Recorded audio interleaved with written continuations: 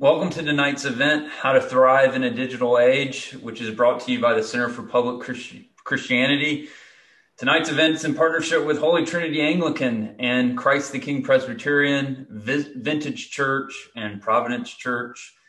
My name, as you could probably tell from that video, is Josh Shatro. I'm the director of the center, and I'm also the lead teacher for the center's really our flagship fellowship program, New City Fellows. Before we jump into the main event, I want to tell you a little bit about the Fellows program and how you can learn more. New City Fellows is an 8-month fellowship program that equips emerging leaders to integrate their faith and work to impact workplaces and our city, Raleigh, with the gospel. This last year has just been crazy. We've been through such turbulent times, and I can't think of a better way to invest and thinking about how the gospel can actually change things for the good, for the common good of our city. Plus, in the Fellows program, you get to do this thinking in a community with some pretty special people and interact with speakers such as the Andy Crouches of the world, who we're going to hear from in just a minute. And so if you're interested, you can go to our website, centerforpublicchristianity.org, to sign up for our info sessions coming up. We have one March 11th, which is a virtual session, or you can attend our in-person info session on March 18th. Again, go to our website, centerforpublicchristianity.org, to find out more details. Now that advertisement's over, I can get down to tonight's business. Tonight we have 2 sessions. The first one now is we get to hear from Andy Crouch, and afterwards we're going to have a conversation and we'll be taking some of your questions. You can just use the question and answer feature on Zoom. It should be at the bottom of your screen, and I encourage you to send those in. Even as Andy is speaking in a few minutes, it will not distract him. So please fire away with your questions, even as we're going. Our second session, just to go ahead and give you guys a heads up, if you don't know, is we're going to have Andy and Amy Crouch. Amy Crouch is Andy's daughter and the co-author of My Tech Wise Life. And so they'll be joining us, as well as some representatives from our 4 sponsored churches, and they'll be on a panel with them for some of that time. I hope that many of you will stay on Zoom for the second hour, especially if you have kids that are still at home, especially if you're planning on having kids. I don't think you're going to want to miss that, and I don't think you're going to want to miss hearing from Amy in that second hour. Now to introduce Andy Crouch to all of you, though I know for many of you, you probably don't need much of an introduction. Andy is partner for theology and culture at Praxis, an organization that works as a creative engine for redemptive entrepreneurship.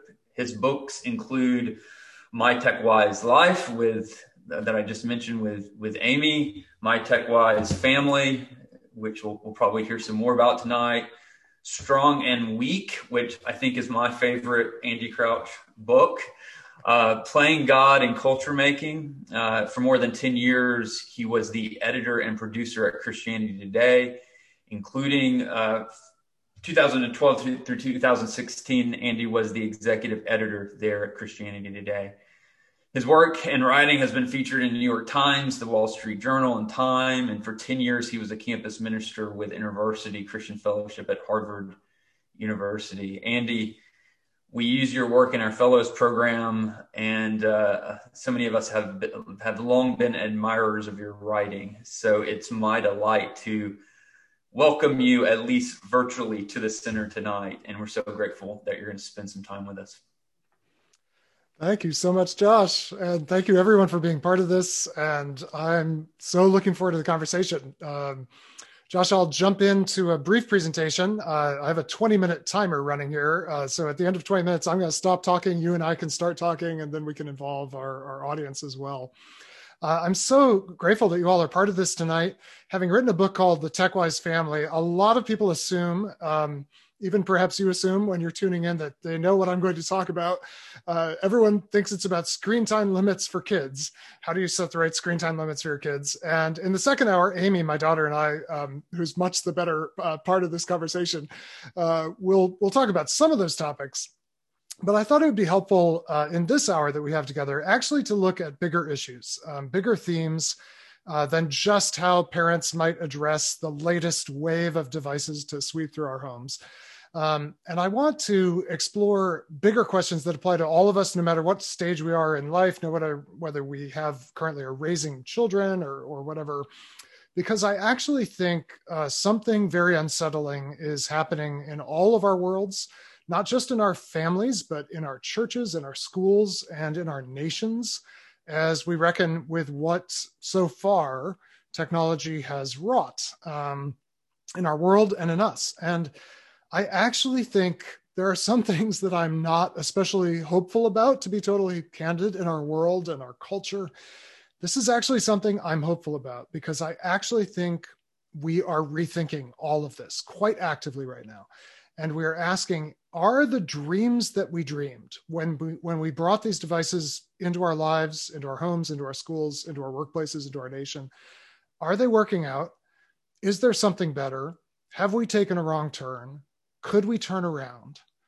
And I'm not sure if I think the answer to all those questions are yes, but yes, I think we can and must turn around. There is something better.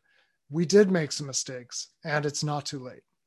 So let me just share with you two dreams that I think have animated a lot of what technology has become for us, even though it did not have to be this way, even though we didn't have to use technology to these ends. These are the dreams that have animated so much of what we've built and incorporated into daily life. And I'm going to call them easy everywhere and superpowers. So easy everywhere and superpowers are, I think, the two dreams that we often have in mind, not least when we purchase a new piece of technology for ourselves. By easy everywhere, I mean, very broadly, expanding the domain of our lives that does not require effort, that doesn't require attention, that doesn't require much engagement, and that kind of works just on our behalf without us having to work for it. I see this as the great watershed of the last 200 years, though I think it really didn't come on board full speed until about 100 years ago. In many ways, I see this as the work of a single generation. My parents are in their 80s now, and when they were born, there was very little easy everywhere in their world. And today, they're both still living. And in the world that they and their grandchildren, like my daughter, now know, there's a great deal of easy everywhere. I'm thinking about the transition from the fireplace to the furnace, from a fire that you had to go out, find the wood, perhaps chop the wood, stack the wood, wait for the wood to dry, bring the wood indoors, make the fire, build the fire, cover the fire at night so that in the morning you'd still have fire. All the attention, all the work, all the physical effort that went into the fireplace has now been replaced by, at least here in Philadelphia, I think even in North Carolina, you need these things, furnaces, boilers, that thing that sits in probably a very neglected remote corner of your home. And without you hardly ever thinking about it, except when you pay the gas bill or the oil bill, just takes care of heating your home for you. It's gotten so much easier to control your climate. Of course, not just heating, but also cooling, something our grandparents could barely imagine. That's now absolutely routine and makes living in many parts of the world possible. Easy everywhere. I'm thinking about the transition from the stove or the range to the microwave, the stove that required you to cook, the microwave that requires you to push a button. Maybe you took something out of the freezer, another easy everywhere device, easy access to cold, no need for ice boxes that your grandparents might have had. The microwave, just press a button and moments later, you've got a meal. Maybe not the most appetizing meal, but a quite adequate meal with very little effort. The transition from the landline to the cell phone. How do you get telephony? How do you get faraway speech, which is literally what telephony means? I remember I'm 53 years old. When I grew up with phones, you had to go to the phone. Now the phone comes to you. Now the phone service comes to you. The transition from going on the internet, a phrase that our children and grandchildren will not understand at all because the internet is just around us all the time, easily accessible all the time.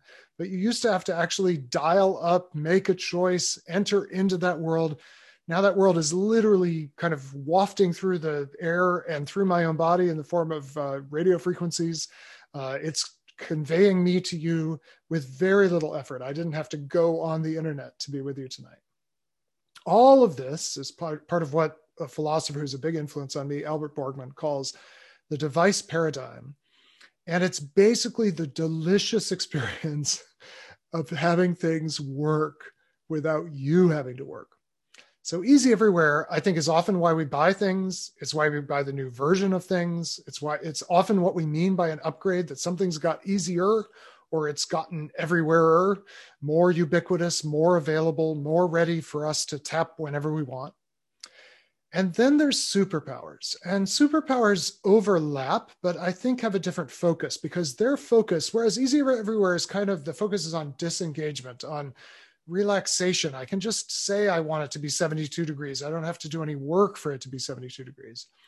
Superpowers really involve what you might call easy efficacy. Efficacy, that sense that I can make a difference or I can get something done. Effortless power. I first heard this word in my adult life. I mean, I'd heard it when I read comics as a kid, but I first heard it in my adult life in Silicon Valley from a very, very gifted entrepreneur named Sunny Vu. I was writing a story about Christians who were working in Silicon Valley, and Sunny had started a series of tech companies, and the one he was working on at the moment was called Misfit. He later sold it to a big, big company. But at the time, he was building these beautiful little wearables, like wristwatch style wearables that would track basically a fitness tracker with some really wonderful functionality and great design. And I asked him, what do you think is the underlying thing you're building? I mean, I know you're building a fitness tracker, but what's the value proposition of this? And Sunny, who's a very thoughtful guy about this, said to me, human beings want superpowers. We want to extend our capabilities in the world. We want to be able to become something different, do something different, know something different beyond just our natural capabilities. And I think what we're doing in tech here in Silicon Valley is giving people superpowers. I think he's quite right. This word has become almost a cliche in technology marketing now. There's a education platform that says it'll give teachers superpowers. There's a marketing platform that will give marketers superpowers. There's a coding academy that says coding gives anyone who learns to code superpowers. It's sort of a go-to word used by the people trying to describe what Silicon Valley will give you. And I think the significance of this is that it's not just about kind of leaning back and relaxing while the devices work for you. It's the idea that if I plug myself into the right system, I will feel a surge of ability to make a difference in the world that I don't feel by myself. In some ways, some of these superpowers that technology gives us start to approach what we imagine to be what we sometimes call the classical attributes of God. Omnipresence, being able to be anywhere that you might want to project your presence. Suppose that I'm in the suburbs of Philadelphia tonight, but I want to connect with friends in Raleigh, Durham, Chapel Hill. I can simulate and in some ways efficaciously achieve a kind of presence with you through this superpower of Zoom and all the stack that it's built on. Omnipotence, being able to do things at a distance, being able to turn on my car when I'm miles away from it. Probably more important versions of that. I have a car that suddenly allows me to do that for the first time. And it feels like a superpower when I touch that button and I know that it's warming up a few blocks away while I'm finishing dinner. And then omniscience, the ability to know from anywhere, whatever we might seek to know. And we imagine that God, if we believe in God, has all these qualities without trying, without effort. He just has them. And maybe if we have technology, we can just have them as well. Now, I think what's very interesting is that in this 100 years of the accelerating advance of what we call technology, we really have acquired both of these qualities to an amazing extent. And I think the best way to really grasp that is to imagine describing to your own grandparents or great-grandparents the life that is now completely routine in your world. Tonight, though it's not doing it right now because I wanted quiet here in my living room, but tonight my robot that's in my home will do my dishes for me. Almost all the dishes will be done by our dishwashing robot. Now, that's not as exciting as it might sound because it's just a dishwasher, but it's, after all, a highly autonomous feedback loop based system that takes care of a routine task. It is a robot. It's just that when robots actually arrive in the world, we rarely call them robots anymore. We give them more prosaic names. And imagine telling my great grandmother, who probably spent an hour or more every day doing the dishes, that I would have a very, very intelligent machine in my home that does all that. We do have an amazing amount of easy everywhere. We do have amazing amounts of efficacy. So here's the question. Why aren't we happier? Why aren't we happier? Why are we, it seems, more anxious than our grandparents were? There's quite a bit of evidence that suggests that this is the case. Why is depression and a sense of lassitude and disappointment with the world the defining malady of our time? Why do we feel so powerless when we have such amazing superpowers? Why do we feel so constrained, so unable to affect the world, even as we're able to do things routinely that our ancestors would have considered the stuff of absolute fantasy and magic? I think it's because these two dreams were misplaced. I think easy everywhere doesn't make you that happy, for reasons I'll explain, and superpowers are not that powerful. So I think we dreamed of the wrong things, basically, and I think it's because easy everywhere actually doesn't do anything to increase your satisfaction with life. And superpowers actually strangely do very little to increase your ability to make a difference in the world as it actually is, rather than the world that we dreamed it might be. Why doesn't easy everywhere, after an initial burst of delight when you first install a dishwasher or first activate your new Wi-Fi 6 network or whatever, why does the happiness effect quickly trail off? And why do we find ourselves living with a great deal of our lives with a sense of disenchantment rather than enchantment? I think it's because of a very simple to say. Easy does not form us. Easy is not formative. Easy doesn't change us. Easy doesn't transform us. And what we actually need to become deeply satisfied human beings is to be changed. We need to become different kinds of people. There's two ways to think about this. One is in the realm of skills. The skill is an ability, it's an acquired ability to use your heart, soul, mind, strength capacities, let's say, in a way that unlocks possibility in the world that you can't just do without trying. Skills require effort. They require sequenced difficulty. I play the piano. It's one of the things I love to do. And you can't have a beginner play Beethoven. A beginner has to play Twinkle, Twinkle, Little Star, and then has to play scales, and then has to play arpeggios. Skills require a kind of a long development of a stacked set of abilities that require a lot of difficult, painstaking, sometimes quite tedious work. And it's actually when we've acquired skill in the world that we start to develop the capacity for real lasting satisfaction. I did practice the piano. My mom made me for a while. Then I got kind of motivated. And after 40 years of developing skill, I can now sit down and play Beethoven. And there's a satisfaction and a delight and a durable delight in playing Beethoven or Bach or Richard Smallwood or any of the greats of Black Gospel, which is the other musical tradition that I apprenticed in. There's a delight in that that's different from pressing play on Spotify or pulling up a video on YouTube and having the music in the background. And I would suggest that the real lasting satisfactions in our life are more based on skills than they are just on the ability to have beautiful things happen around us. Somehow there's something about sitting down in a chair that you made that is satisfying in a way that just ordering a chair from IKEA, even an IKEA chair that you managed to assemble yourself, is just not the same. And then I think there's something deeper than skill. And the classical word for this, that the Christian tradition picked up on, is the word virtue. That we actually need to become a different kind of people to live ultimately happy lives in the world. And two things that I write about in particular in my book, The TechWise Family, are wisdom and courage. We need to be people who have deep knowledge of ourselves, others, and God, if there is a God.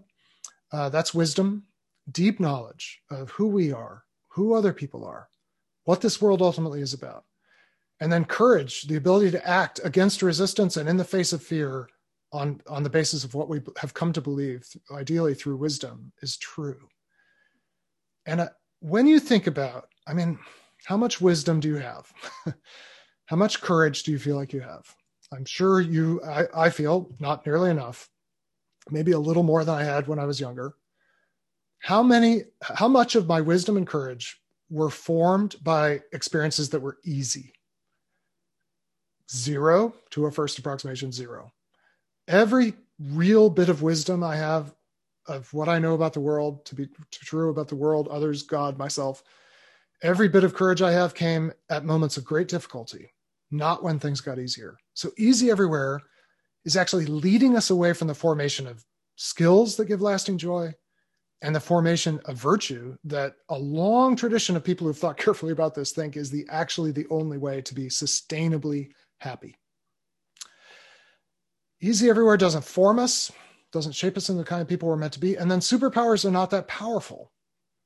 Effortlessness is strangely inert. So I have to admit, I haven't thought this through as much as I've thought through the other one. So I'm going to go through it quickly. My timer is counting down alarmingly quickly. I want to get to the conversation. But let me just focus on the effortless efficacy that I have thanks to Zoom right now.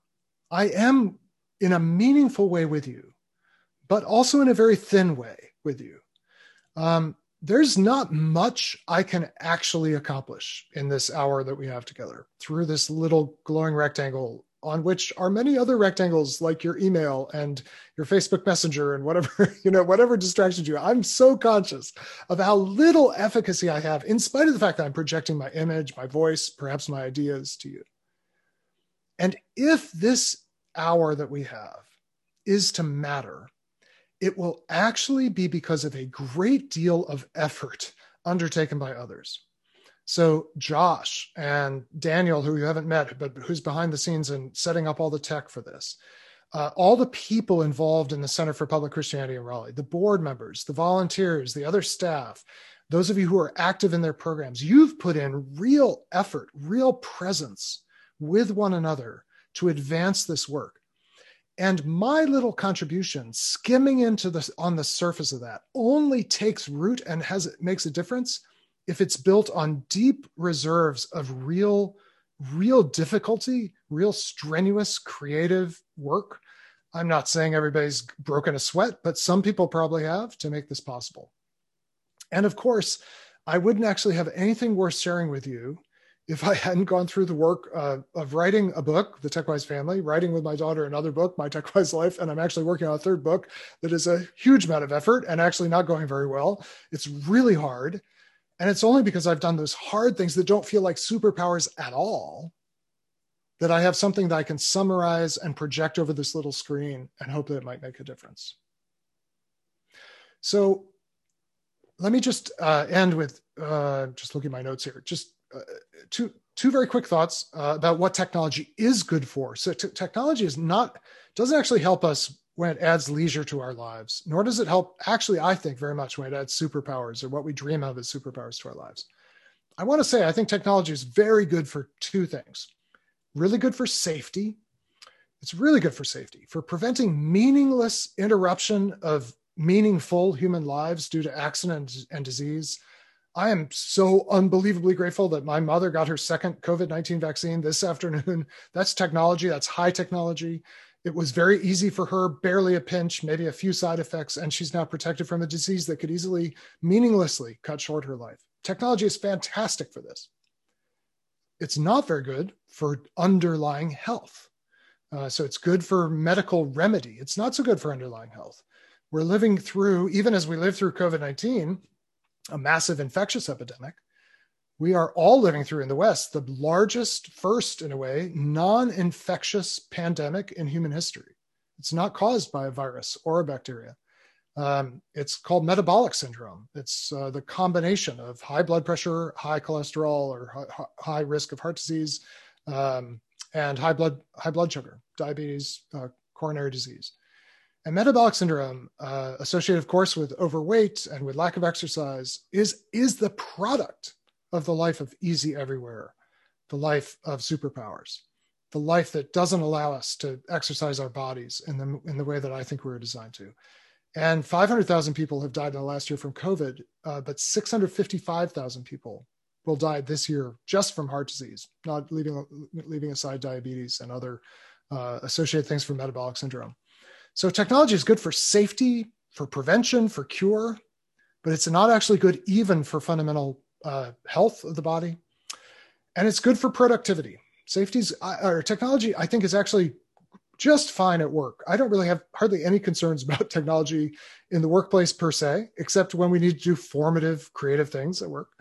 But in terms of distribution, in terms of scale, in terms of connecting value from one place to another, which unlocks possibilities for human beings and human economies, it's good. So Amy and I wrote a book we'll talk about in the next hour, My TechWise Life. It's a great book. I'm so glad technology makes it very easy to distribute it, to make it possible for you to read it, make it possible for people in Europe to read it. It's just that technology did nothing to help us write it. Technology couldn't help us create it. And technology certainly didn't make my daughter or me the kind of people who could create it. So great for distribution, great for productivity, but not great for becoming the kind of people who have something worth producing. So we're going to be least concerned about technology in the least formative places. The hospital is not meant to make you into a better person. It's just meant to rescue you from something acute that you're suffering. And we want lots of technology there. But in the gym, that's meant to make you a different kind of human being with a different kind of strength, stay away from the exercise machines, go for the free weights, go for the complex movements.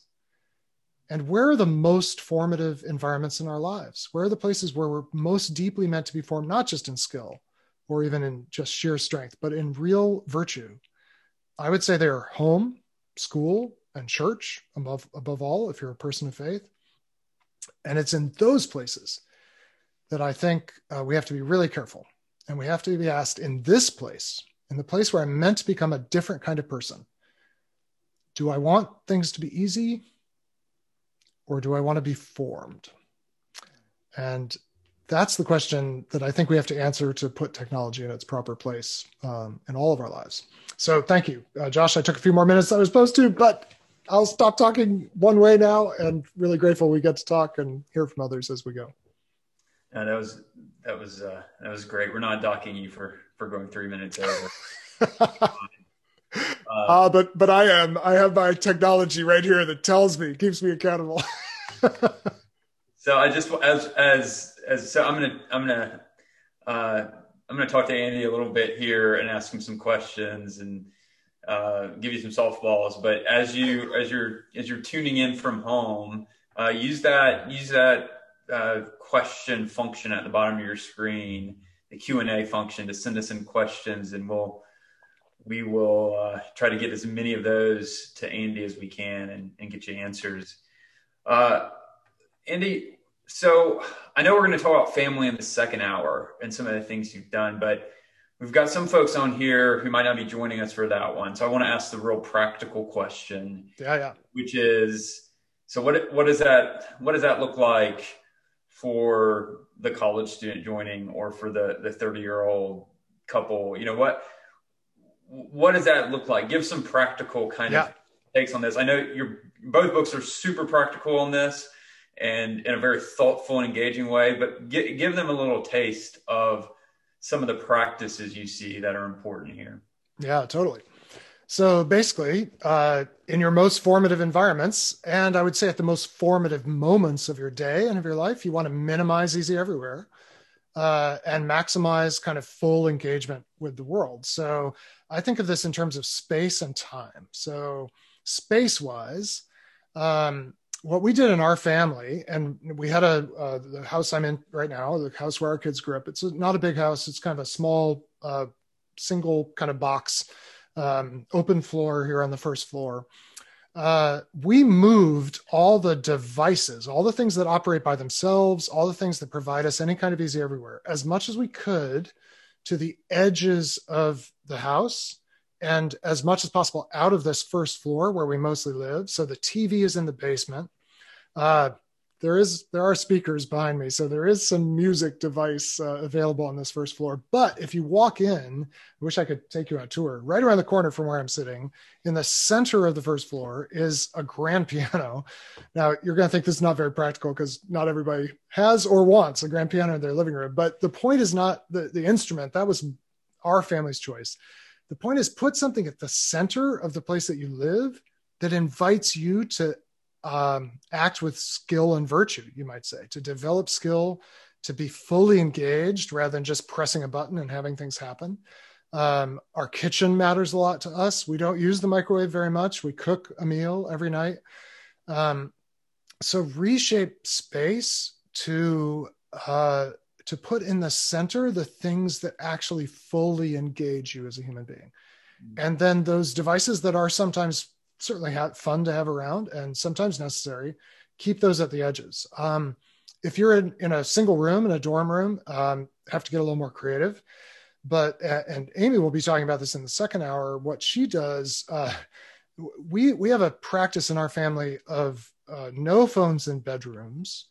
And also that gets also into the time side of things. I think my life, based on clear empirical study, is so much better when my phone goes to bed long before I do, and I get up long before my phone does. In other words, I have these periods of time at the end of the day and the beginning of the day that are free, really free of almost all devices.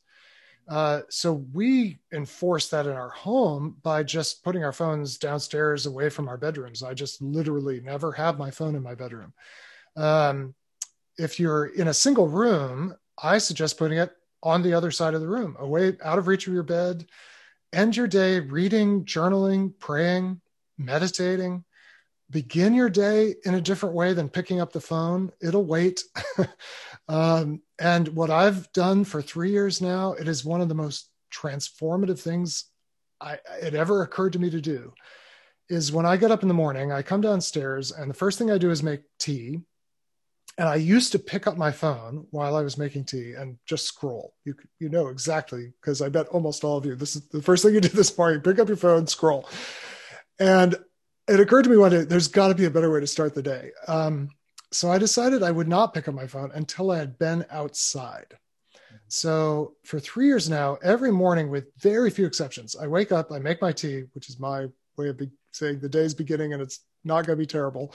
And I carry my tea out our front door and just stand outdoors, no matter what the weather is. Even when it's raining, I stand out there for at least a moment.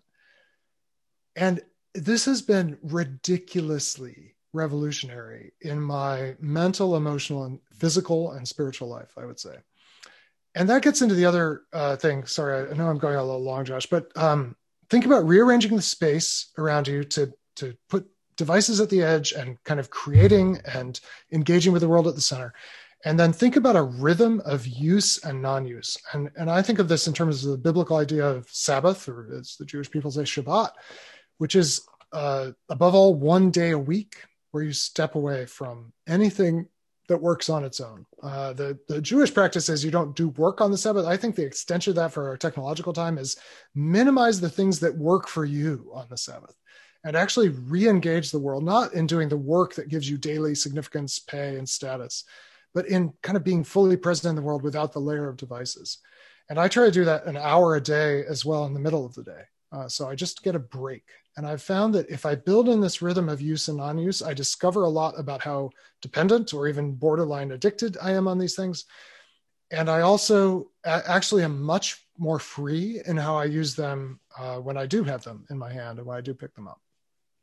Is that helpful? I know that was good. A lot. Maybe I was reading your book, and my 7-year-old has just started learning to play piano, and so I was reading your book, and I told my wife, I said, maybe we can get a piano and put it in the center of our house. And Tracy's answer was like, he's 7.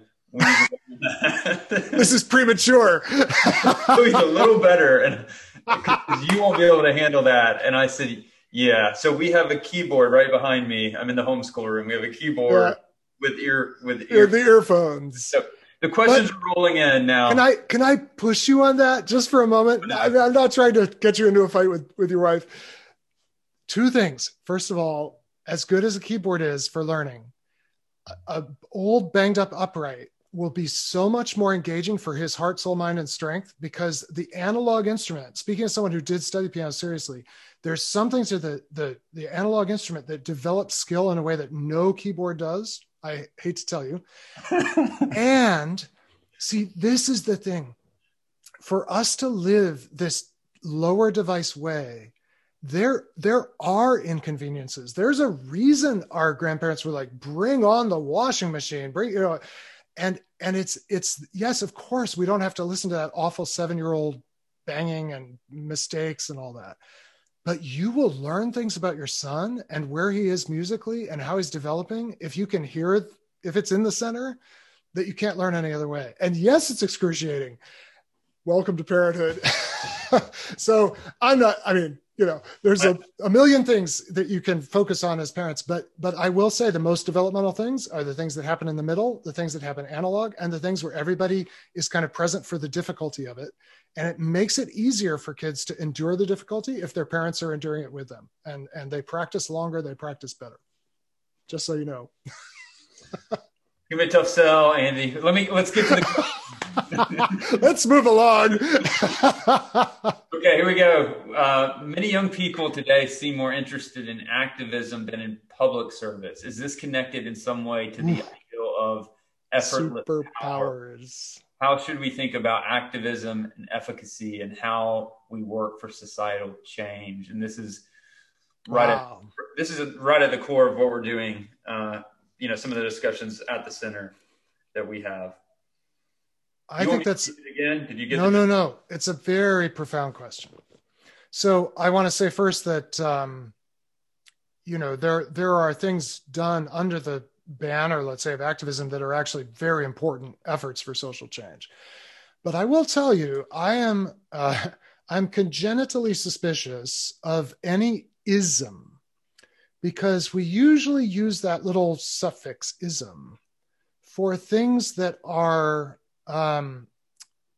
there's a couple of different ways to think about it, but things that take something out of its context and raise it to a kind of a level of, I might even say, idolatry. That is something that becomes kind of central. So I believe capital is a really good thing. That is the acquiring and making of productive assets. But capitalism is a whole system built only around returns to capital, which is more complex.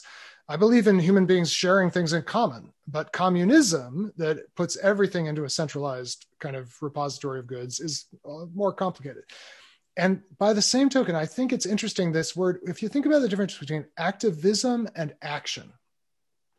Activism actually, I think, holds out the promise of more efficacy, but I wonder if it's actually less effective than if we asked, what are the actions, or as the questioner asks, what is the service to the public, the serving, the servanthood that's needed to actually bring about change? And especially when this gets refracted through media, which feel like they amplify us so much, but they also really diminish us in other ways.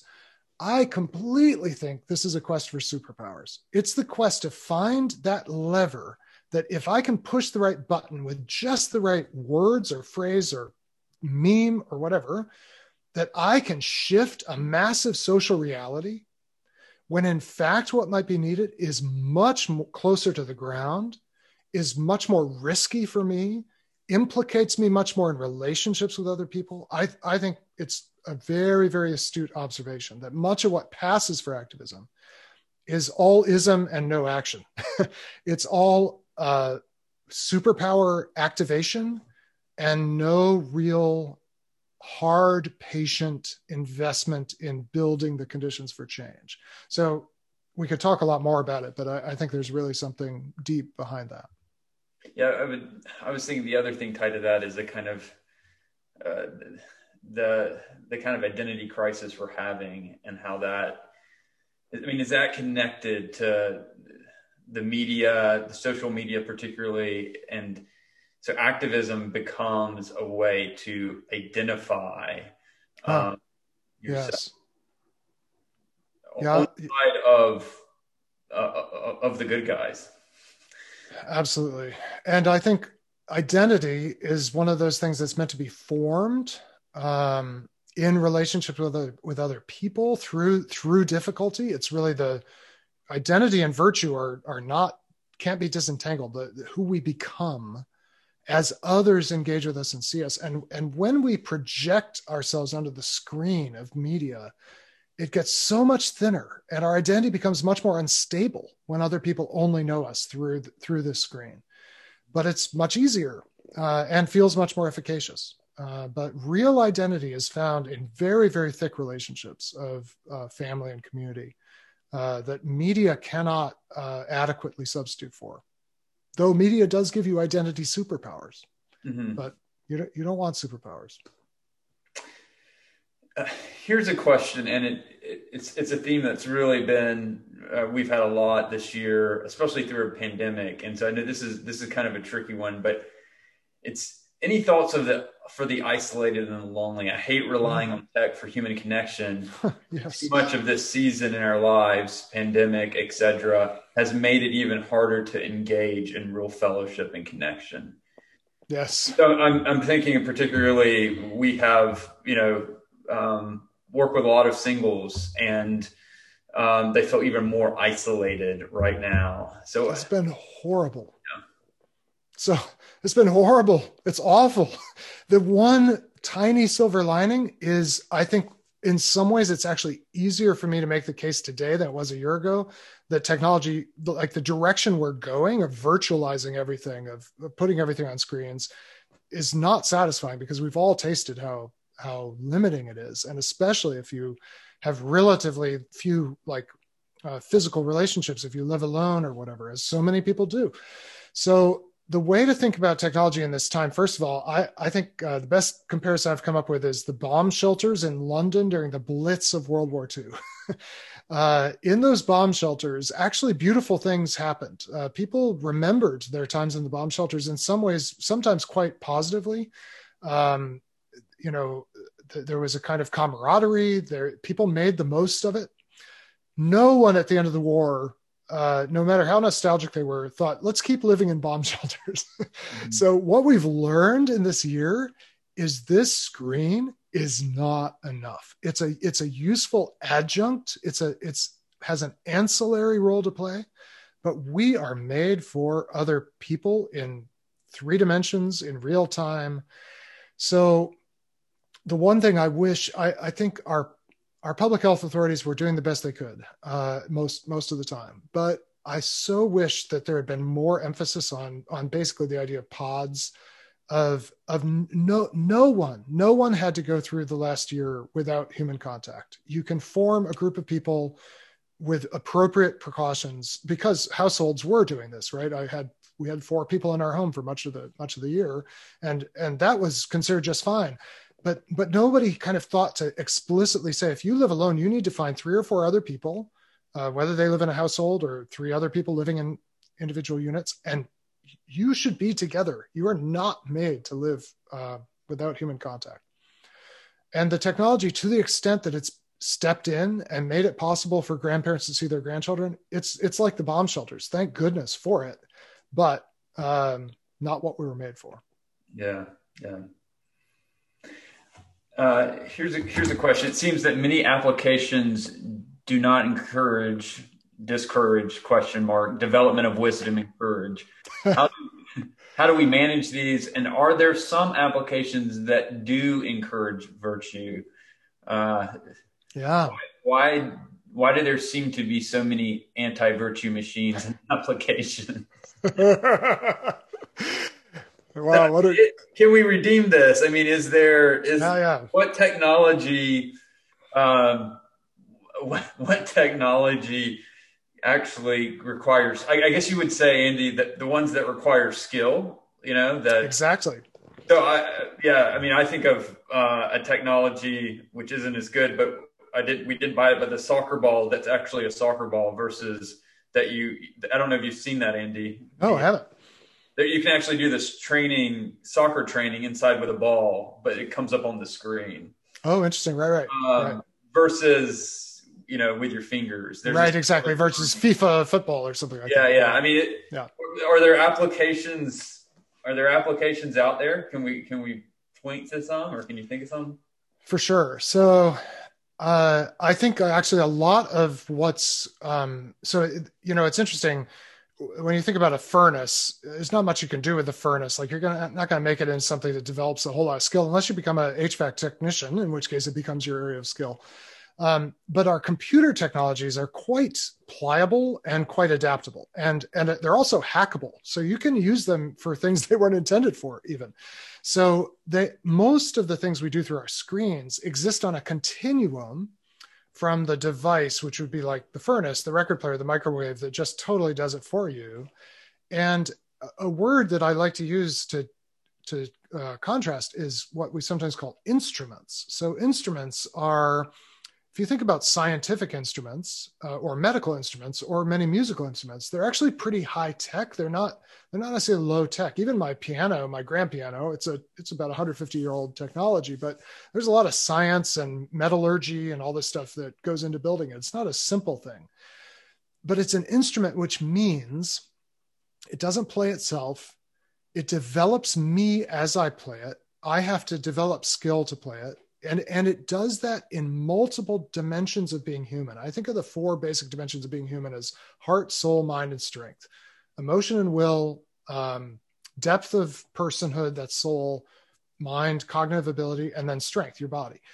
So a technology is going to be better and better the more of those 4 that it uses. So can you, for example, can you walk while talking to someone rather than sitting still? Now, for various reasons, we're not doing that right now. But if I just had a one-on-one conversation, in fact, you and I had a one-on-one conversation a few weeks ago to prepare for this.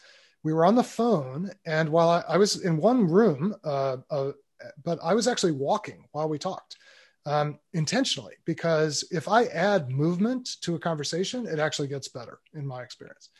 So I can take this thing called the phone and add a bodily component, and it gets more personal, you could say. It gets more invested.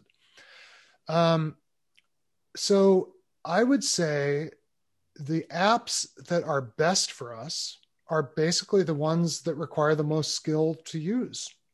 So I'd much rather you have GarageBand on your computer than Spotify on your computer, honestly. Or at least I'd rather you spent more time in GarageBand than Spotify. I could probably add, well, I think Facebook was better than MySpace because Facebook involved real world friendships for the most part, at least initially. It had the face, it had that person that we knew and were friends with. Now, Facebook also made a bunch of things easy and gave people superpowers that has not worked out well at all, but it was still better than MySpace was, I think, for that purpose. But a lot of what we have to do is actually hack. So I'm the only social media I'm really active on. I am on Instagram, but kind of minimally. I am on Twitter pretty actively, and I hack it. I don't use it the way it's designed. I redesign it so that I'm getting experiences that develop me, that develop wisdom. I follow people who consistently tweet with wisdom. And I try to use it in such a way that's more of an instrument than a superpower or a device. Yeah, that's a good word, because I think a lot of people who are on Twitter complain about it, and we sometimes forget that we are in control of our account. So don't follow. To some extent, they can break the functionality, but just find workarounds. Don't ever use the default settings. The default settings are never designed for your flourishing. So Daniel's in the background, who's virtually for this our producer, and he's telling us time's up. I do need to say one thing, because you're going to love this, Andy. Somebody has put in the Q&A, not a question, but they just wanted to back you up on on your theory about the piano. They're a piano teacher, and they say that Andy's right. So Jason, thanks a lot. This is actually just an intervention for Josh's family. Y'all are just along for this intervention, but it could make a big difference in a 7-year-old's life. So it was worth your being here. So what we're going to do now, we're going to, first of all, I want to encourage everybody to stay on for the next hour. It's going to be a lot of fun because we're going to put Andy on with Amy, his daughter, and we're going to find out what it was really like growing up in the Crouch home, and if he really stuck to all the things he says in the book. And then we're going to have a panel with representatives from the 4 sponsored churches for the night. It's going to be a fun time.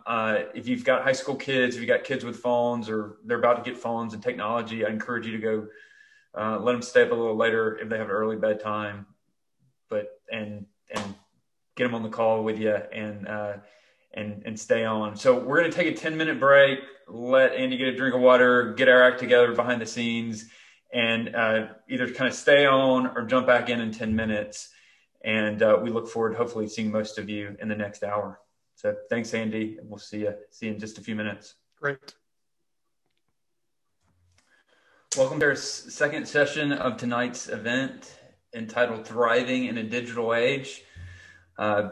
Because the second session is particularly aimed at family life, my colleague Caleb Burr, who is the clergy associate for family ministry at Holy Trinity and is also a New City Fellow alum, is going to MC this part of the evening. And so Caleb, thanks for leading us in this second hour.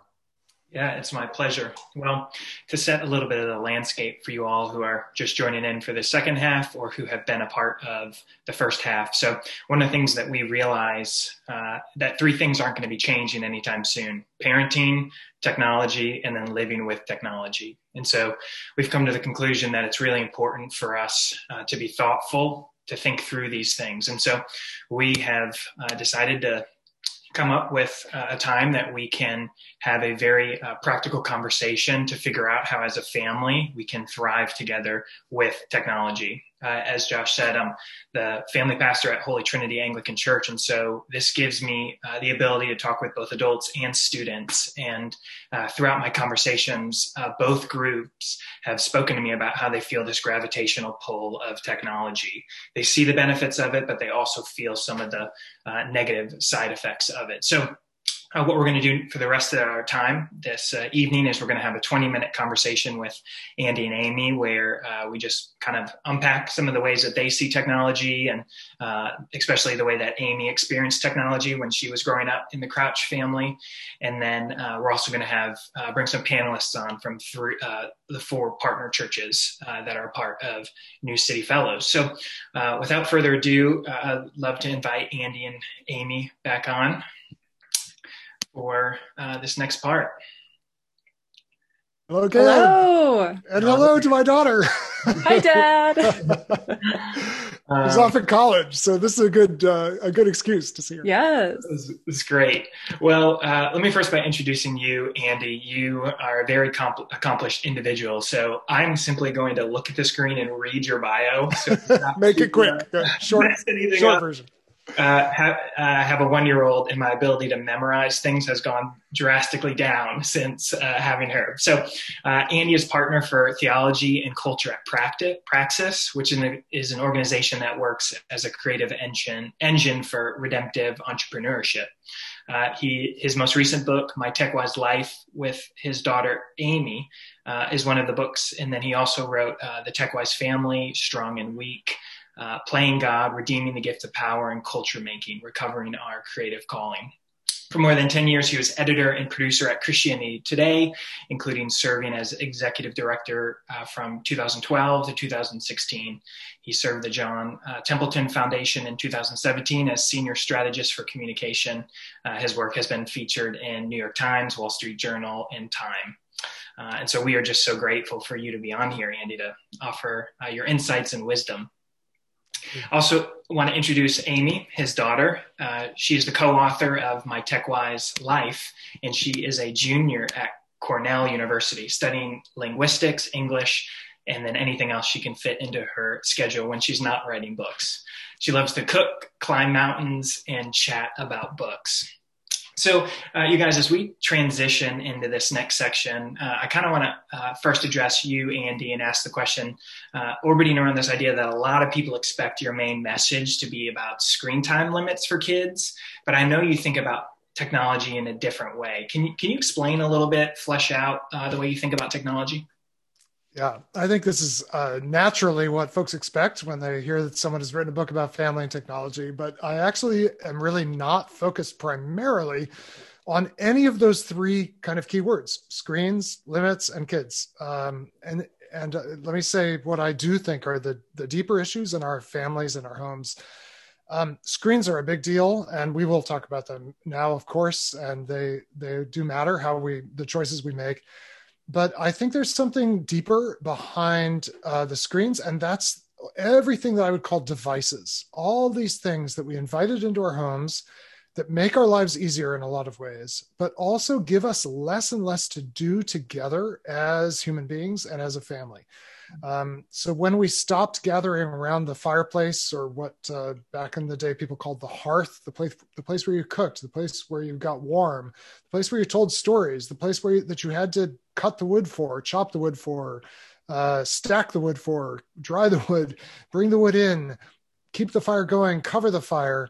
That was at the center of the home. Think of what we gave up when that got outsourced to the furnace.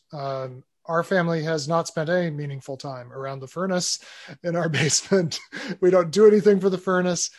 And this shift from a world that had all kinds of engaging, often difficult work that the family had to do together at its center, that required skill, a certain level of expertise and craft, and replacing that with devices is an even bigger deal than screens, I would say.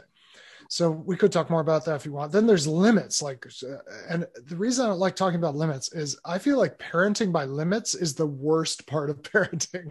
It's my least favorite part of parenting. I remember when I was growing up hearing my parents and other parents kind of joke about taking your kids to the grocery store, and the checkout line would be lined with candy, and how hard it was to get your kid through the checkout line with all this candy. It's still true to some extent.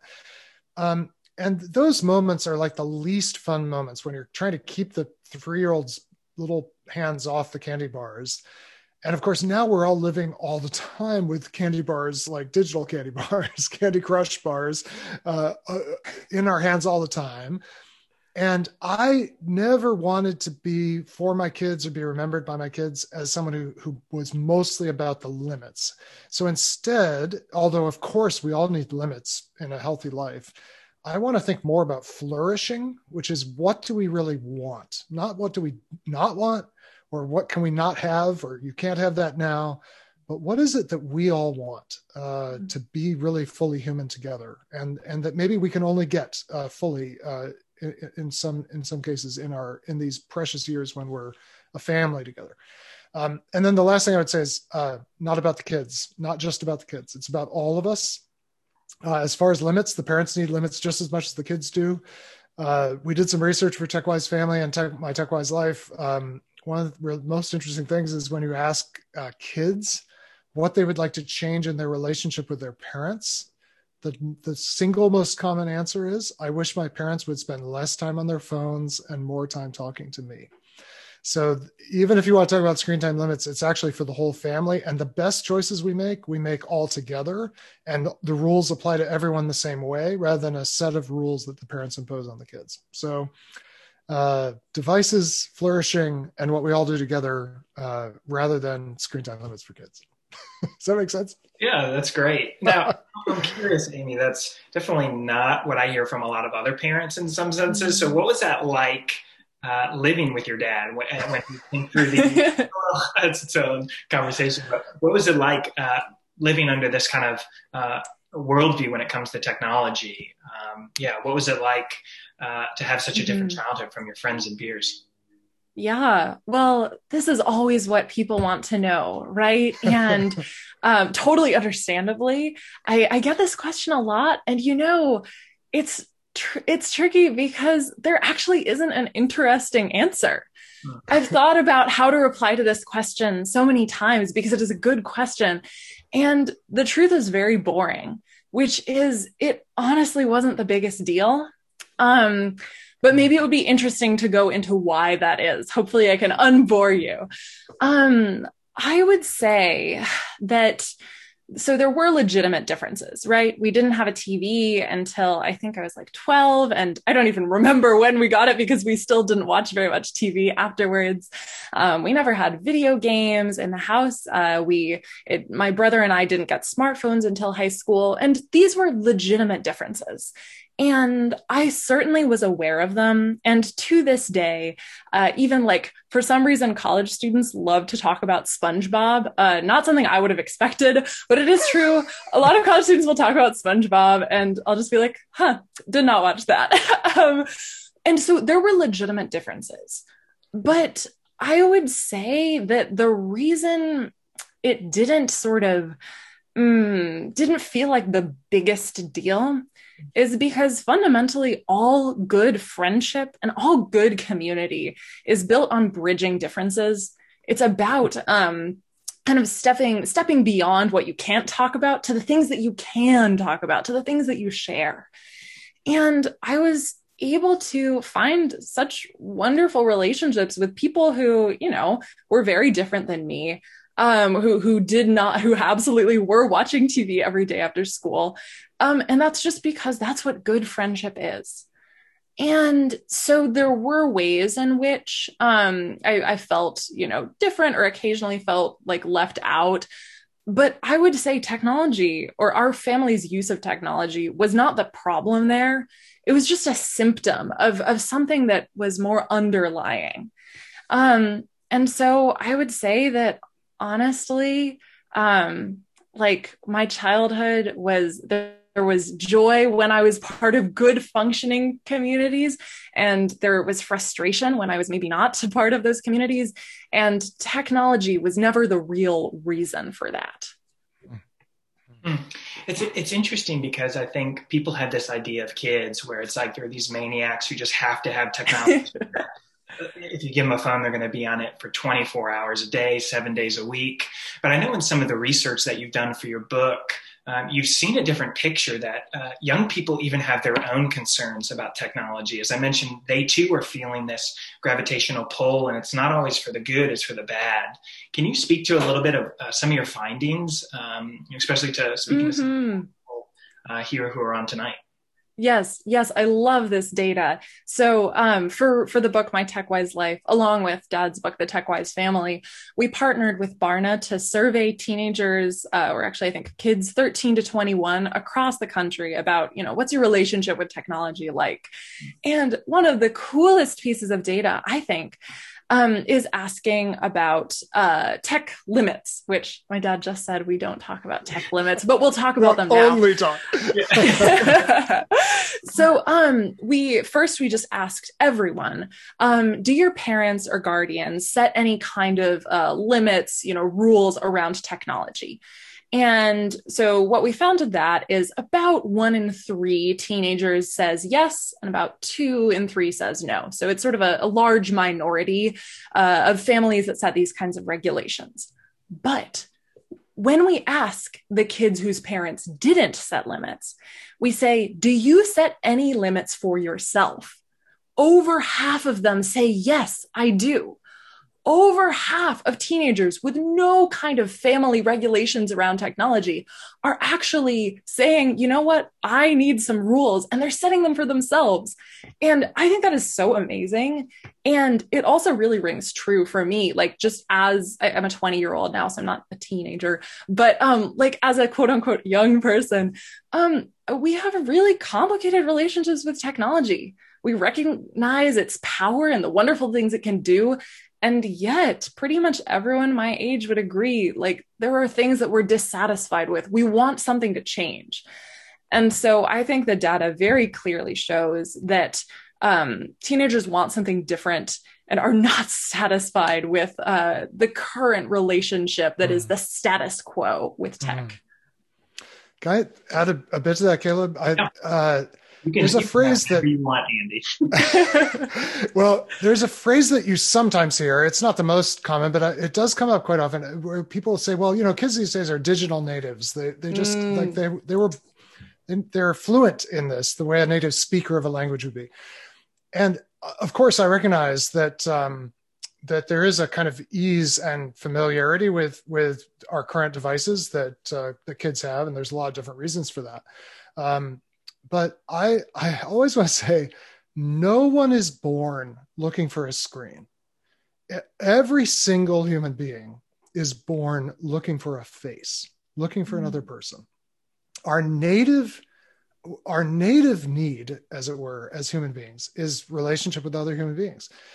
And one of the really tough things is that this is the first generation who are going through childhood and adolescence now, who often, when they looked for the face was diverted. The face was not attending to them, because we find these, all of us, it's really not about kids. All of us find these glowing rectangles very, very captivating. Even when we want to be paying attention to our spouse or a child or even an infant, that glowing thing grabs us. And so kids have grown up competing with this. Kids discovered early on the satisfactions and in some ways the lower risk nature of engaging with a screen than a face. But no one started out wanting this. And as we come of age, we all realize that I don't want to live my life through a screen. And I think that's as true of a 15-year-old today as it's true of a 55-year-old. Mm-hmm. So, Andy and Amy, I know in the beginning you said this isn't about screens, but what about screens? I do want to get into a little bit of some of this practical thing of talking through how much we need them right now for home and school and church with our current pandemic going on.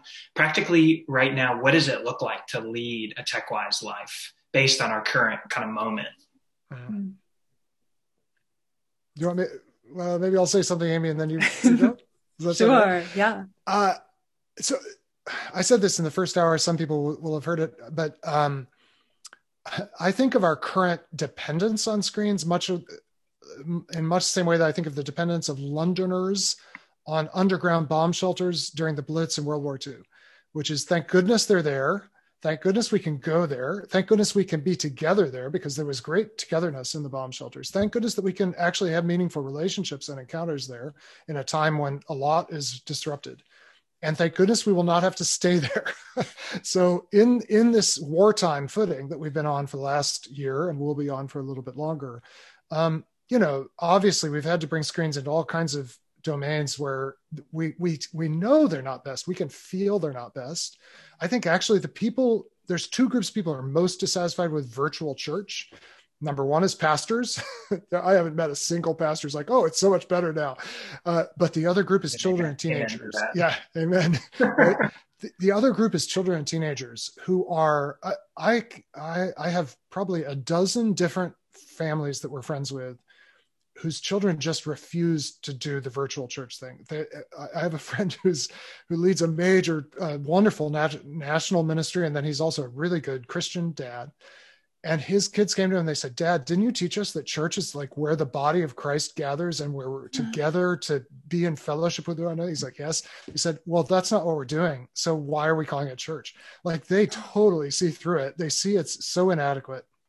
So we've all had to live through wartime here. And we'll just be so glad, because we're not made for glowing rectangles any more than we're made for bomb shelters. Now, I know, Amy, you have thought in some really creative ways, even with all the virtual schooling you've had to do and stuff, you've actually maintained a lot of the same disciplines with screens that we had before, just in more intense ways. So I don't know, you want to share some of the practical choices you make?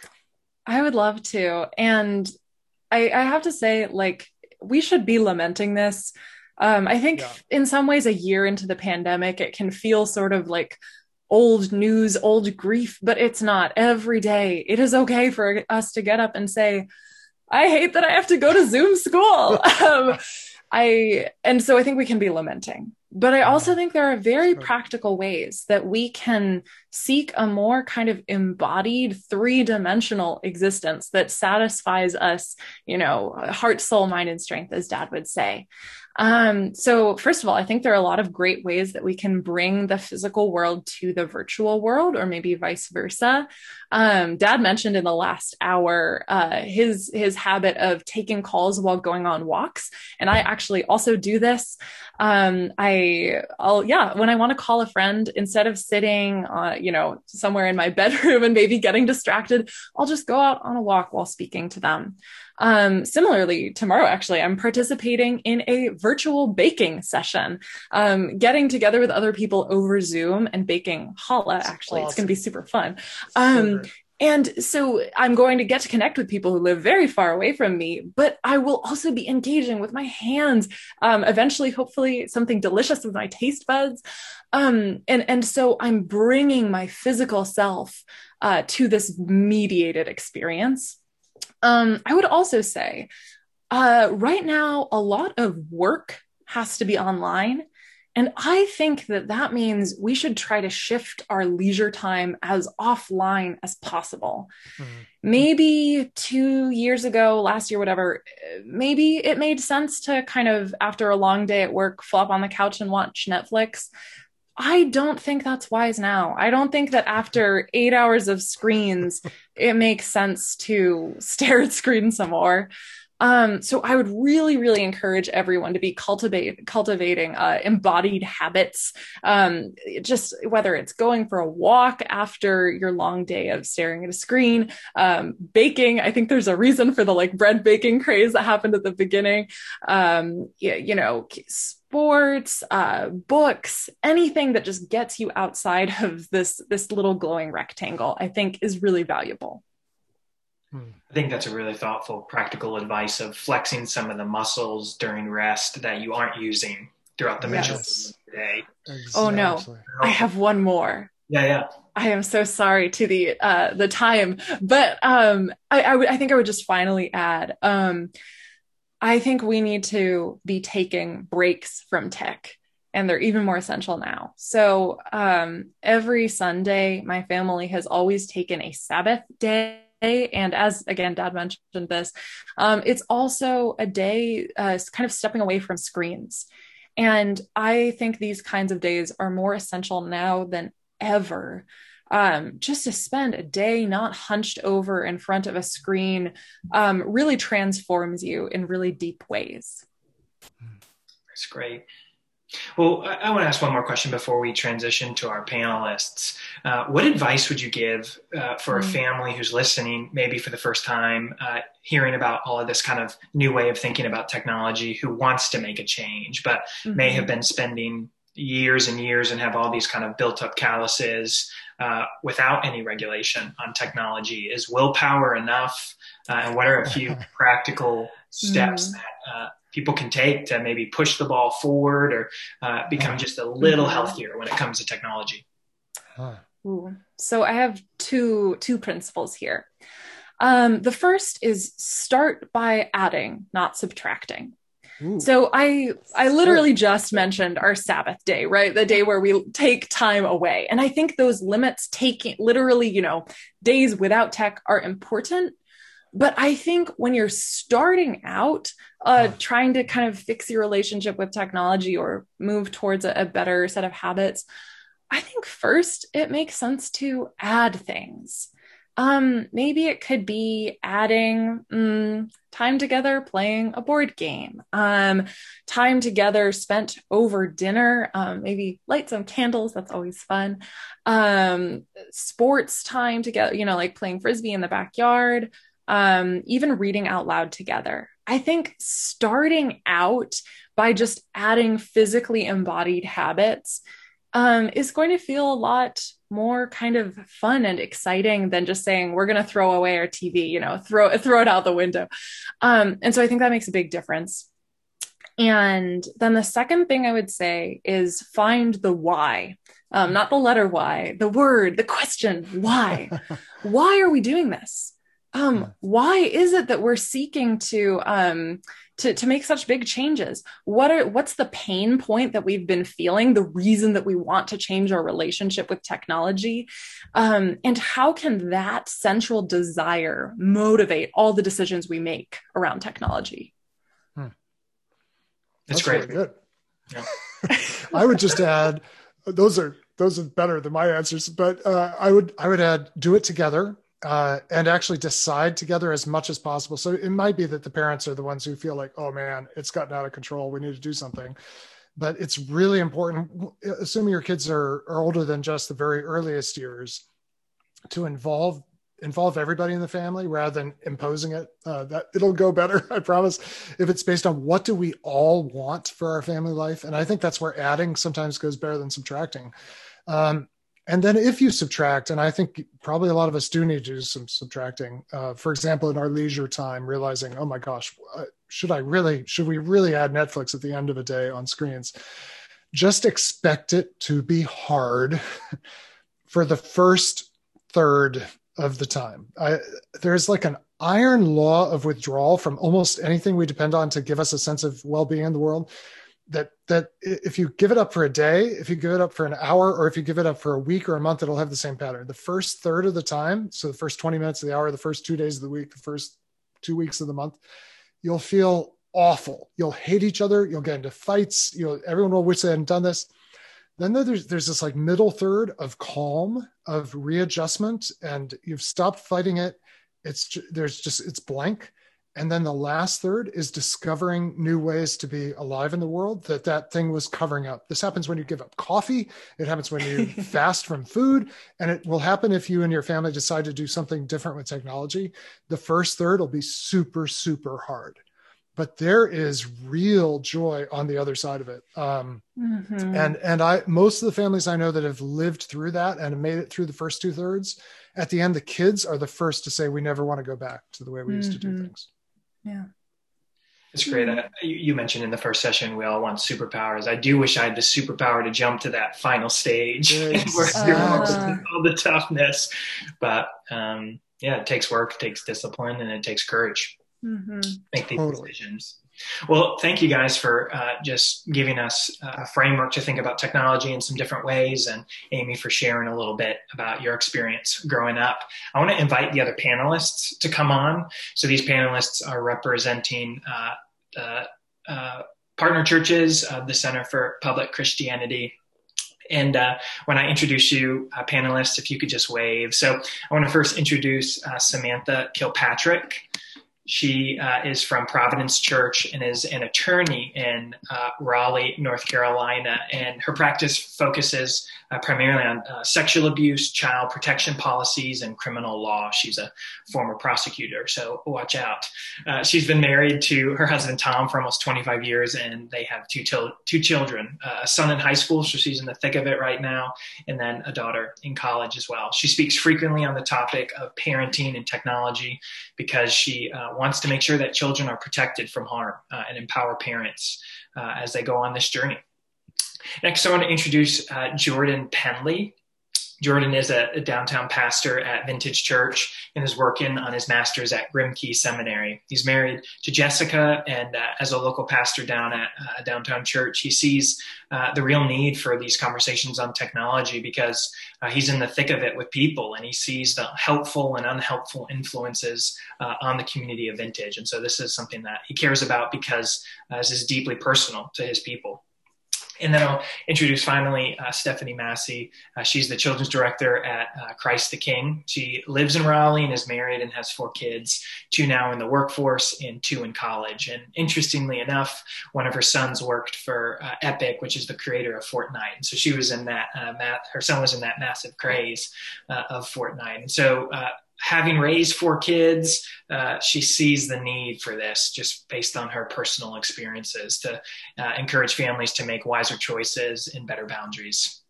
And just a little personal about me, I have a 1-year-old daughter now, sweet Hallie, and I just am reflecting on the fact that out of all the toys that she's always grabbing for, it's always for my phone and it's always for my computer. And so as a dad, I'm like, oh no, am I ruining my daughter already? So I'm eager to hear what you have to say with some of these questions, just so that we can better equip parents, panelists included, to be more mindful of technology. So as we transition, Stephanie, I'd love to have you kick us off with the first question. Absolutely. I'm privileged. This is for Amy. Amy, how do you see the habits that you've cultivated affecting your college experience in comparison to other college students that may not have developed these tech-wise habits, in particular in the learning environment? Yeah. Interesting. Yes, I like this question. There are kind of a lot of different directions I could go with this, but I think I'll say two things. No, three things. All right. So the first thing is just the way it's impacted the way that I see community. I think one of the things I'm really grateful to my family for is how much we emphasized that loving people not only is hard, we kind of all know that, but it also takes patience. Even my most beloved friends, being a friend to them means sitting with them and just listening to like the small details of their days, spending the small things like lunch together, studying in silence together. Being a person who loves other people well is not about looking for excitement all the time or always expecting that they're going to sort of entertain you, because that's not what people are for. And so I think our family really emphasized like being somebody who's a good member of a community means being patient, means taking the time to listen to people and learn their stories. And I think that our devices make it seem as though relationship can be reduced to a few clicks or to, double tapping on a collection of pixels. And so I'm really, really grateful for that. Then I would say that patience, this is turning out to be a theme. Patience influences the way that I work. It influences who I am as a student. I think I've been able to cultivate the skill that it takes to sit in a lecture hall, taking notes without being tempted to pull out my phone or to be, pulling up another tab on my computer, although I prefer not to have my computer with me in a lecture hall. And so I think that learning patience and learning the rejection of technology's kind of speedy, always on notifications all the time, learning to resist that has really made me a better student. And finally, I would say our practice of Sabbath I usually say it's the thing that has kept me sane as a college student. One day a week where I am not the center of the universe. One day a week where I get to just sit back and sort of let the truth sink into me that I am not in charge of my destiny. Thank goodness. Every single Sunday, I just find this weight lifting off my shoulders, and it has kept me sort of joyful and sane through college in a way that I'm really grateful for. Thank you. Not perhaps the most common way people would describe their college experience in Amy's world. So, yeah. Amy, Jordan Pimley again from Baptist Church in Raleigh. I was curious. Your dad said the importance of doing it together or do it together. And I was curious if you'd welcomed friends or maybe roommates into your view and practice of technology, and maybe what that looks like to bring community into your use when maybe they don't have the same boundaries or. Yeah. I love this question. And I think that what makes it a little challenging is I think that for people my age, and also I think especially for like parents and people older, is technology use is so tied up with guilt. Even if my friends or my peers are not sort of interested in like limits on their use of technology, there are these feelings of guilt, like, oh, I spent hours binging Netflix. I've been scrolling through social media instead of doing my homework. And it's all so tied up with guilt. And I never, or rarely at least, as a friend, think that it's helpful or loving to just sort of make someone feel guiltier without also offering a way out. And so I've felt that it requires a lot of wisdom in order to kind of bring someone into a rhythm of using technology in whatever a tech-wise way.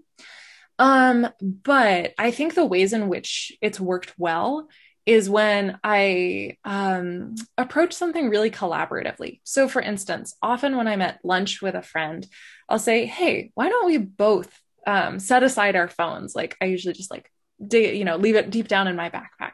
Why don't we both set aside our phones or our computers? Similarly, when I'm studying with someone else, I do often ask for accountability. I say, hey, if you notice me like opening up, I don't know, some tab to browse like a recipe blog, let me know. And so I think that I've been able to sort of face it as a common problem and say to my friends and my peers, like, let's figure out a way to get through this together. But I would be very hesitant of sort of going up to someone and saying, hey, I don't like the way you use technology. This is something that comes up when I talk to parents of younger kids. People sometimes ask how we handled our kids going to other friends' houses, other families that had different approaches than us. And I don't know, Eamon, you tell me if this doesn't seem right, but we really did not want our kids to be in the awkward position of enforcing some set of boundaries that we kept.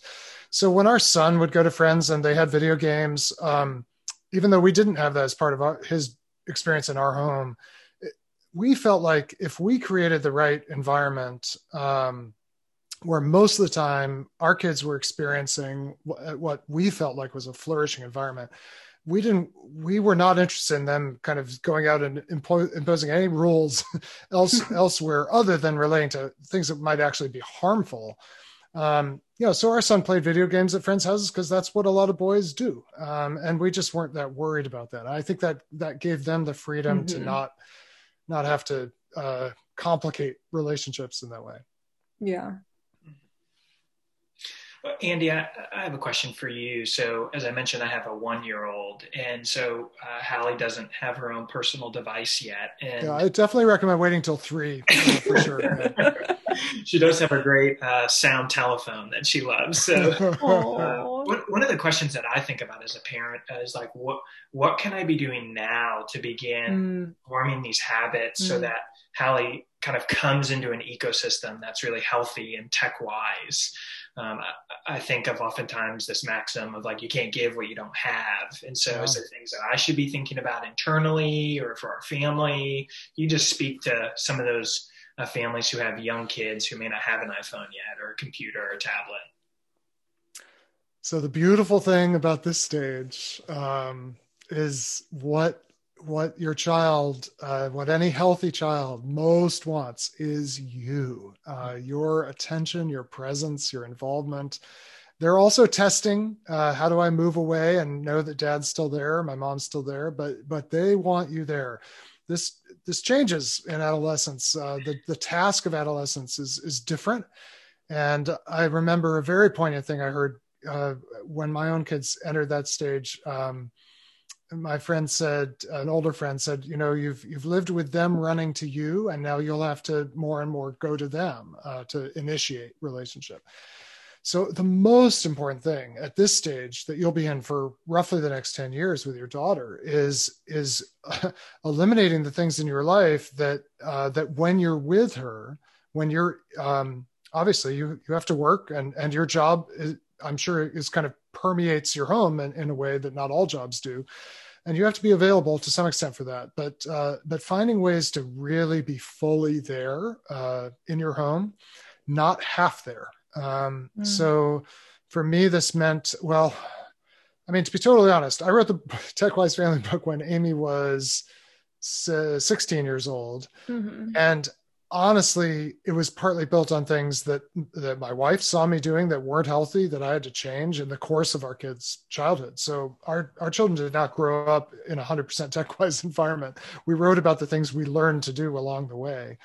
But increasingly, I put my phone away when I wasn't doing work. I kept my laptop downstairs in a home office we have. I didn't bring it up I brought it up less and less the more I became aware of this.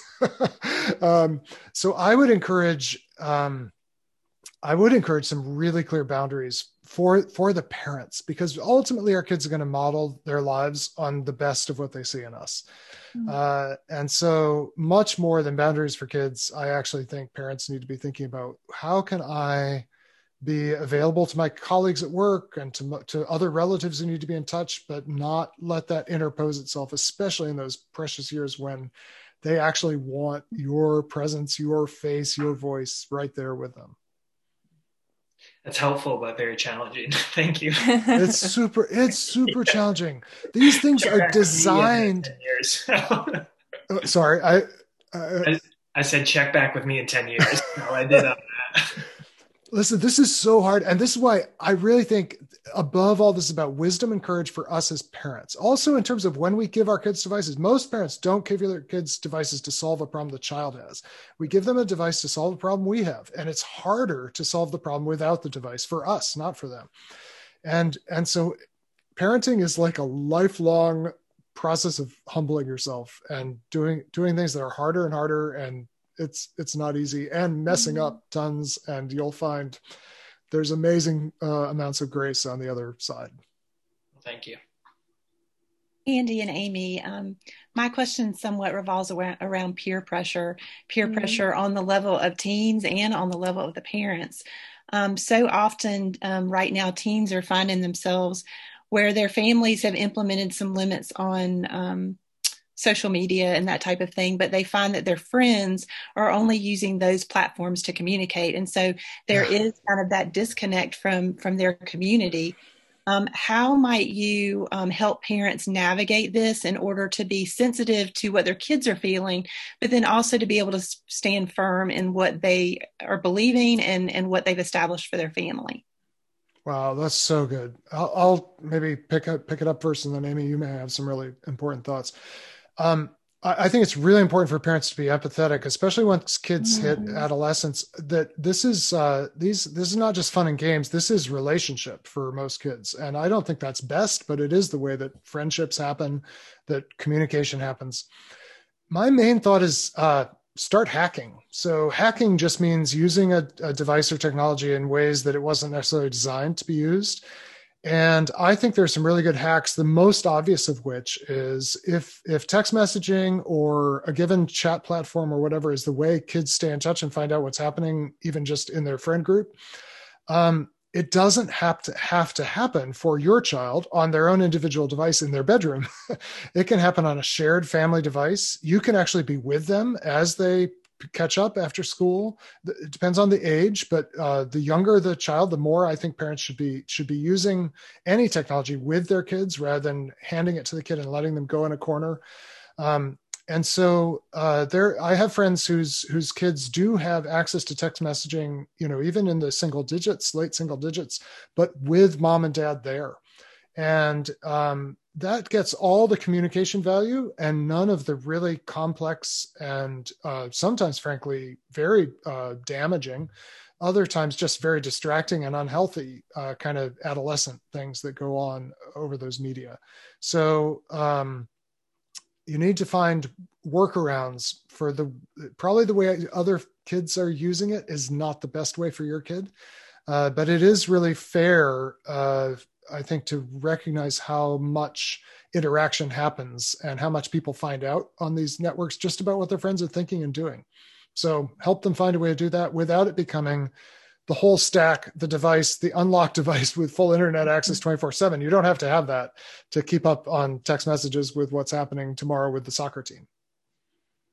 Yeah, I might just add to that. One discipline which our family did not sort of was not necessarily intentional about, although it did come up, is something that I have heard from families as I've been doing more with this tech-wise stuff and speaking more to parents who are prioritizing this, which is talk every day. about what is going on social media, in the group chats that your child will be in. Group chats are very important. Talk like literally every day at the dinner table, just check in on what has been happening in the virtual world, because the virtual world is the real world for kids. And so this is something that kind of happened organically in some ways in our family, that often came up, but I would really encourage parents to make this an intentional, real, almost discipline and practice every day. I think that's really good. I think Thank it's really you. good. Bring the virtual world into the real world in a way, or just recognize it's all part of your child's life, and parents should be in their child's lives, and kids want their parents in their lives more than they'll tell you. Even into adolescence, they want you in their lives. Yeah. That actually leads me right into my next question, which is, how can parents have a graceful response to their child when they find out that the child has been using their technology in dangerous or even illicit ways? I have a small story about that, which maybe can illustrate a couple things. We didn't have video games, but we felt like it was great for our kids, depending on interest. And our son was very interested to learn coding and the kind of the under the hood reality of computers. I think that's awesome. Once kids get into the double digits, I love for kids to learn algorithmic thinking, mathematical thinking. Even things like Minecraft are really great in many ways, just not as early, because there's a lot of other things to learn in the world. So our son had access to the family computer, and when he was 11 or 12 years old, and he found his way, as kids do, to an online video game. It was harmless, I should say. It wasn't illicit in the way that you may be thinking of, and that lots of parents do experience. But it was a violation of the agreement of how he was going to use the computer. And I caught him playing this, silly but quite addictive game. And he was furious that I caught him, very, very resistant to any intervention. And I said, Timothy, I want to sit here with you while you delete your account. And the rage on my son's face, I'll never fully forget this, I don't think, was quite something to behold, but I had the authority to make him do it. I did. And the transformation from rage to relief, the moment that I graciously, firmly made him hit that key that deleted the whole thing, was amazing. Because on the other side of it, he knew he was in over his head in terms of compulsion, in terms of deception, in terms of not really doing what he had said he was going to do and wanted to do. And he was so grateful to be led out of it, even though he was protesting all the way. Now, as kids get older, as the compulsions involved get more complex, that won't happen as almost instantaneously as it happened for my son, because he was quite young and it was a fairly simple matter. So I don't want to make a false promise that you're going to see this like overnight transition, but you serve your child by being clear on what the boundaries are, by not letting things shade past the boundaries. And then I think you asked a really important component, which is the gracious part. It's really helpful to be honest about your own failings. Maybe you haven't failed in the exact same way you've seen your child fail, but none of us, I don't think any of us are without compulsion when it comes to devices. None of us are without significant failings of character in our lives. And for our kids to know that we've struggled with it, that we do currently struggle with it, for them to have heard us apologize for things, ask for their forgiveness for things, makes a big difference when it comes time to enforce things that are good for them. So those are at least some thoughts. Amy and Andy, I'm curious what advice you would give to maybe someone who makes some changes after hearing both of you tonight and makes it maybe 3, 4, 5, 6 weeks in a really healthy way, but then slips back into some, maybe unhealthy uses of technology. And what advice would you give them to recalibrate and recommit to being a tech-wise family? All right. don't you take this one, Amy? Oh, yeah, that is a good one. And it really is a question about all good habits, right? There's that sort of excitement, almost a high of entering into something which really does feel like better and healthier. We're doing it. Yes, exactly. It's like, look at me. I'm whatever, maybe quit Netflix or something. And it is, I think, fair to say that kind of exuberance maybe can wear off and will wear off. And anytime you give up anything, there's going to be a moment where the sort of fluffy pride, the kind of effervescent pride of having given it up will gently fade away. And you'll just be like, oh, actually, well, I kind of miss Netflix. Exactly.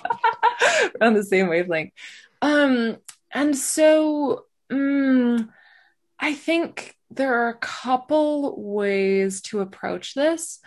The first is to be looking for something beyond just that sort of glow at the beginning, right? Let's take the example of quitting Netflix. It's actually something I would really recommend. I don't have any like personal streaming services, and I don't watch TV on my own.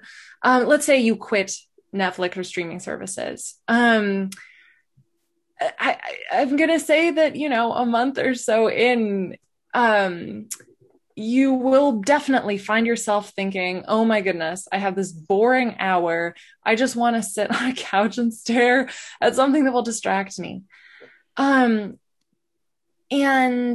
I think that what you need to be looking for is not the same kind of reward that the thing you gave up had been giving you, not the same kind of easy, quick distraction that Netflix gave, but instead searching for something beyond, a kind of contentment, the ability to be patient, the ability to kind of sit with yourself and find real relief rather than just distraction. And so I think that a good mindset maybe to bring into any process of adding a tech-wise habit or taking away something that wasn't tech-wise is looking for a goal which goes deeper and is kind of fuller, if that makes sense, than whatever smaller reward the technology was giving you. I might add two quick things. One is, gosh, we all mess up. We all fall into habits we wish we didn't have. And you just pick yourself up and you say a quick, honest prayer of repentance and turn around and get back, in the right direction. And the other thing is nudges really help. So, my wife is really good about leaving fruit out on the counter. And, some nights I actually go for the apple rather than the ice cream because the apple's right there on the counter. So it's totally legitimate to put nudges in your life, both nudges away from the things that you really know you need less of and nudges toward the things that you need more of. And we have a lot of nudges built into our home to help us make good choices because we're just as susceptible as anybody to the easy way out. Andy, I'm interested in, as an attorney, I advise a lot of youth serving organizations like churches, schools, camps, and that type of thing. Are there any things that you wish every youth serving organization could do as far as policy, as far as teens and technology, and then helping kind of walk alongside parents? What would you say to the church, to the camps, to the schools? Well, I don't know if what I'm going to say is what they would most want to hear, but if you are serious about serving youth and the context is not one of actually developing real deep technical ability, that is coding, understanding the underpinning, that's a very good thing to do with devices. Right. The number one thing I wish more organizations would do is take away the phones when the kids arrive and focus on the thing you are there to do. Whether it's a youth basketball league, do it without the phones. Whether it's a camp, do camp without the phones. Whether it's youth group, do youth group without the phones. The kids will protest And 3 weeks in, they will never want to go back because they'll be having a kind of experience they can't get anywhere else. And I do not believe there's any good reason to involve glowing rectangles in most kinds of learning. I think they should be strictly ancillary. So I wish most schools would entirely eliminate glowing rectangles. The OECD, the Organization for Economic Cooperation and Development, has studied school systems of equally developed, quote unquote, economically developed countries around the world, and have found no effect of the introduction of computers into education. They don't harm a whole lot, but they don't help. And there's a lot of ancillary harm that they bring along in terms of distraction and worse that kids get involved in right under their teachers' noses. So I don't know, Samantha, I'm not sure that's what the organizations you work with want to hear, because they'll also run into huge resistance from parents of various kinds. But the best thing we can do for kids is create a different kind of environment for them that gives them a break from the mediated world that they are living in and the text messaging world that they are dependent on to some extent. And why else are you organized? Why else are you raising money than to provide a really different kind of experience? So that would be my somewhat barn burning answer. Thank you. I agree wholeheartedly. Thank you. Wow.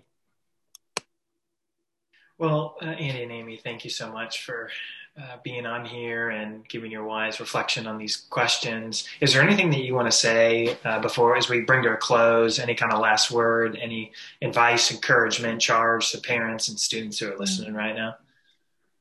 I want to say one thing that another panelist raised in the chat to just those of us who are panelists. She pointed out very accurately, just based on what I last said, there's a lot of folks who are totally dependent on virtual learning right now. And I would not want you to leave having heard me say, that there are ways to learn virtually, but I would say it's not the best, and help your school district or the school that your children are part of to move as quickly as possible towards what's really comprehensively the best. And I don't think there's much evidence that screens are the best for most learners and most kids. That's not a very happy way to end. Wait, no, I have a happy way to end. Okay. All right, here we go. Yeah, I would say grace just floods our imperfect disciplines and practices in the most amazing way. I mentioned Sabbath earlier, and even though it may not sound directly tied to technology, it is nonetheless the number one discipline gift that my parents gave me. And to this day in college, every single Sunday, I take the day off from work and also set aside screens. And here's the thing. Our family Sabbaths were so far from perfect. There were days where we had, I don't know if I want to say fights, but like parents asked me, like, Amy, have you gotten your work done in time for our Sabbath? And I would say no. And it would be a problem. Like, that was breaking the terms of what we had chosen to do as a family. There were times when we had to take like half the day as a Sabbath. There were all of these ways in which we were not taking a perfect, beautiful 24 hours a day away. And it still changed my life. And I would just say the practices that you bring into your family, they will take root in ways that you cannot imagine, and they do not have to be picture perfect in order to bring your kids just joy of a really deep and lasting kind. So I promise that even the smallest things will make a really big difference. Well, thank you, Andy and Amy. And on behalf of the panelists, we are so grateful. Thank you, panelists. What great questions. And I will turn it back over to Josh as he closes out the night.